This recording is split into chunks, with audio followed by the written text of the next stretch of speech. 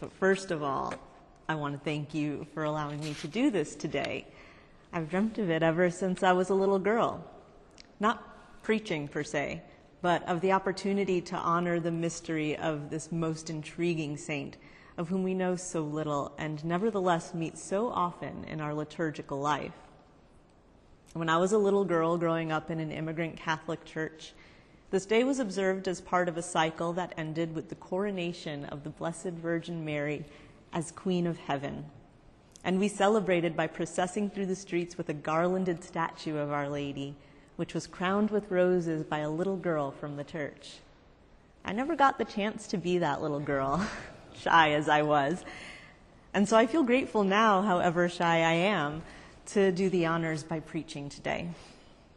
Yet I'm acutely aware that here today in this church, it's not the feast of the coronation or the Assumption or the Dormition as it's observed in other churches, but simply of St. Mary the Virgin. And while our collect for the day offered a slight nod to today as her death day and whatever else may have accompanied it, it is still simply the feast of St. Mary. And what strikes me as so significant about this is that while most saints' whole lives are celebrated only on their death day, we are blessed throughout the year with a multitude of Marian feasts, from her conception and nativity to her annunciation and visitation, the birthing and purification. We get to celebrate the saintliness of her life not all in one day, but drawn out over the course of our own lives. So what then do we celebrate about her on this day in our lives? Well, I'd say her death primarily. It is traditionally her death day, after all. But our readings this morning offer nothing about her death which is not scripturally recorded.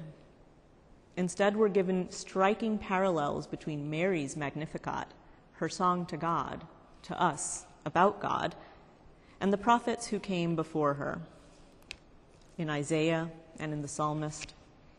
And what this suggests is that the importance of a saint's death, the close of her earthly life, is in what defined her life. And what little we have of Mary in Scripture, so often a silent character in the background of Jesus' story, is defined here by this most powerful song. And what is so powerful about it is how subversive it is even among the other prophets.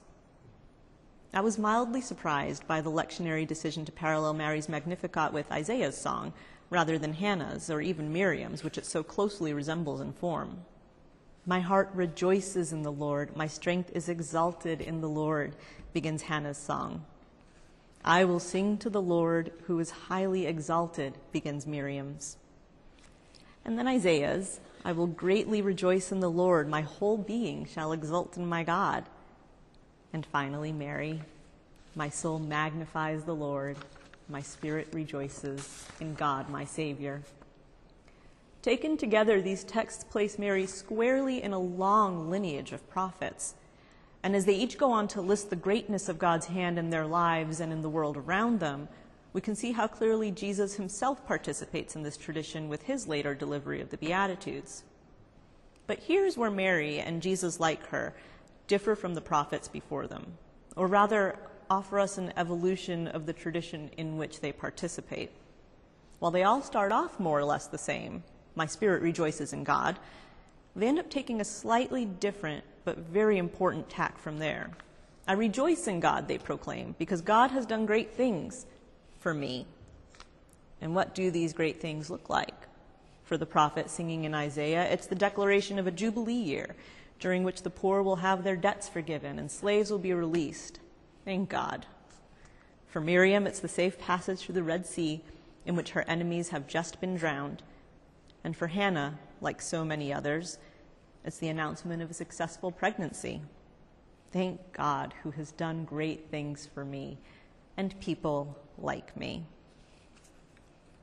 And while Mary sings to Elizabeth with joy over their pregnancies, and like those before them, thanks God for their good fortunes by extolling the virtues of a God with a preferential option for the poor and suffering, she ever so slightly shifts the dichotomy toward what I believe is a more truly divine vision for the world. The Psalms and the prophets often tend toward a far-off judgment day when God will reverse the fortunes of all, and the poor and hungry will be sated, while the comfortable become the new poor and hungry. Status quo maintained. But Mary and Jesus later in his Beatitudes deliver this by now familiar prophecy with the very subtle lack of stark oppositional statements. And it's so subtle it's easy to miss. Yes, God has lifted up the lowly, but not to the thrones from which the mighty were cast down. Yes, God has scattered the proud in their conceit, the thoughts of their hearts. And yes, God has filled the hungry with good things, but the rich have been sent away empty.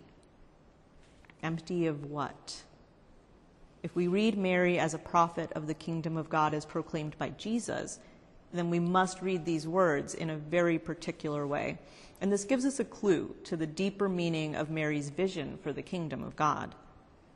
The Greek word for empty, as in devoid of content, having nothing, my pockets are empty, is kinoo. But the word Mary uses is kinos, which can mean empty, but more particularly is used throughout the Bible to mean empty of moral content, vain, foolish. And what this tells us as she sings of the kingdom of God in the present tense as a present reality is about nothing less than the Christian goal of life itself. That same word is the word from which we get the one kenosis, the Christian contemplative practice of intentional self-emptying of ego to make oneself more receptive to God, to make more room for God's indwelling spirit. Reading that word with that possibility in mind, that God might empty the morally bankrupt of their oversized egos, gives us a picture of a kingdom in which all are saved by God's grace, from each other and from ourselves. In kenosis, we're given an image of heaven that looks less like a mere reversal of fortune than it does the satiation of all, spiritual and physical.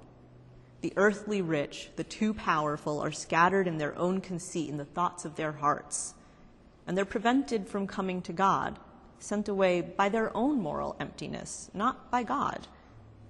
The poor and hungry, meanwhile, waiting for salvation from those whose power leaves them lacking. And God, instead of simply reversing their roles with some sort of easy revenge, fills their respective emptinesses until both are made complete. With these words, Mary sings of a God who, in the fullness of time, makes all of us whole.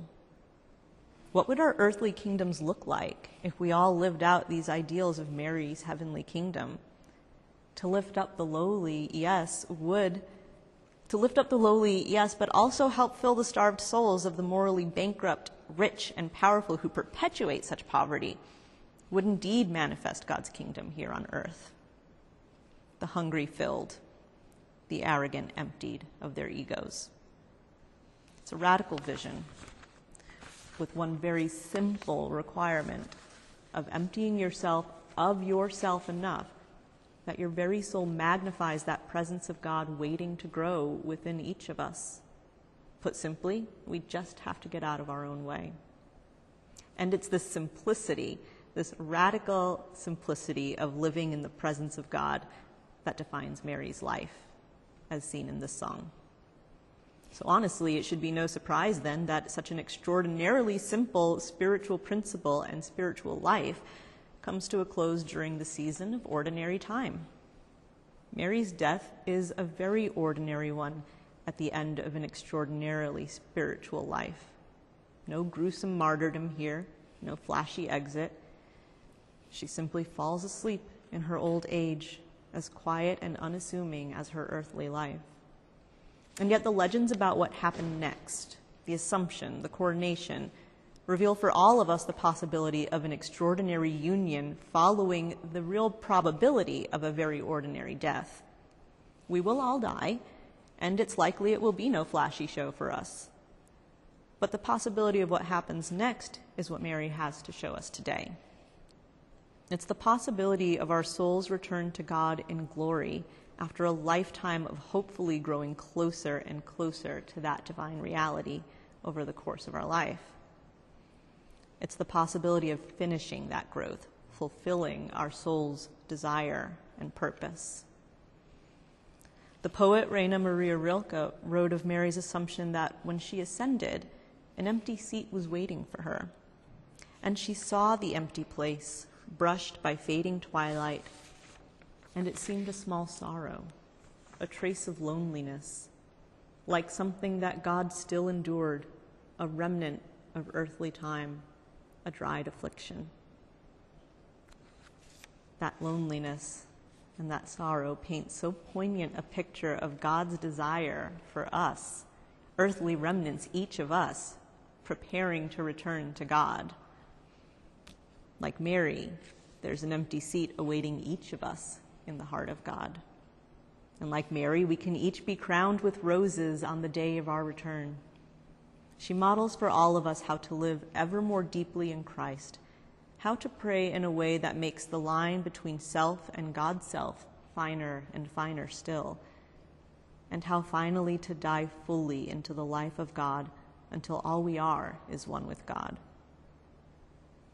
So my prayer today is that St. Mary the Virgin, whose ordinary death highlights the extraordinariness of the soul's journey to God, be an icon for us on how to live a holy life and die a holy death, ever working toward our own assumption into Christ's heavenly kingdom. May it be so. Amen.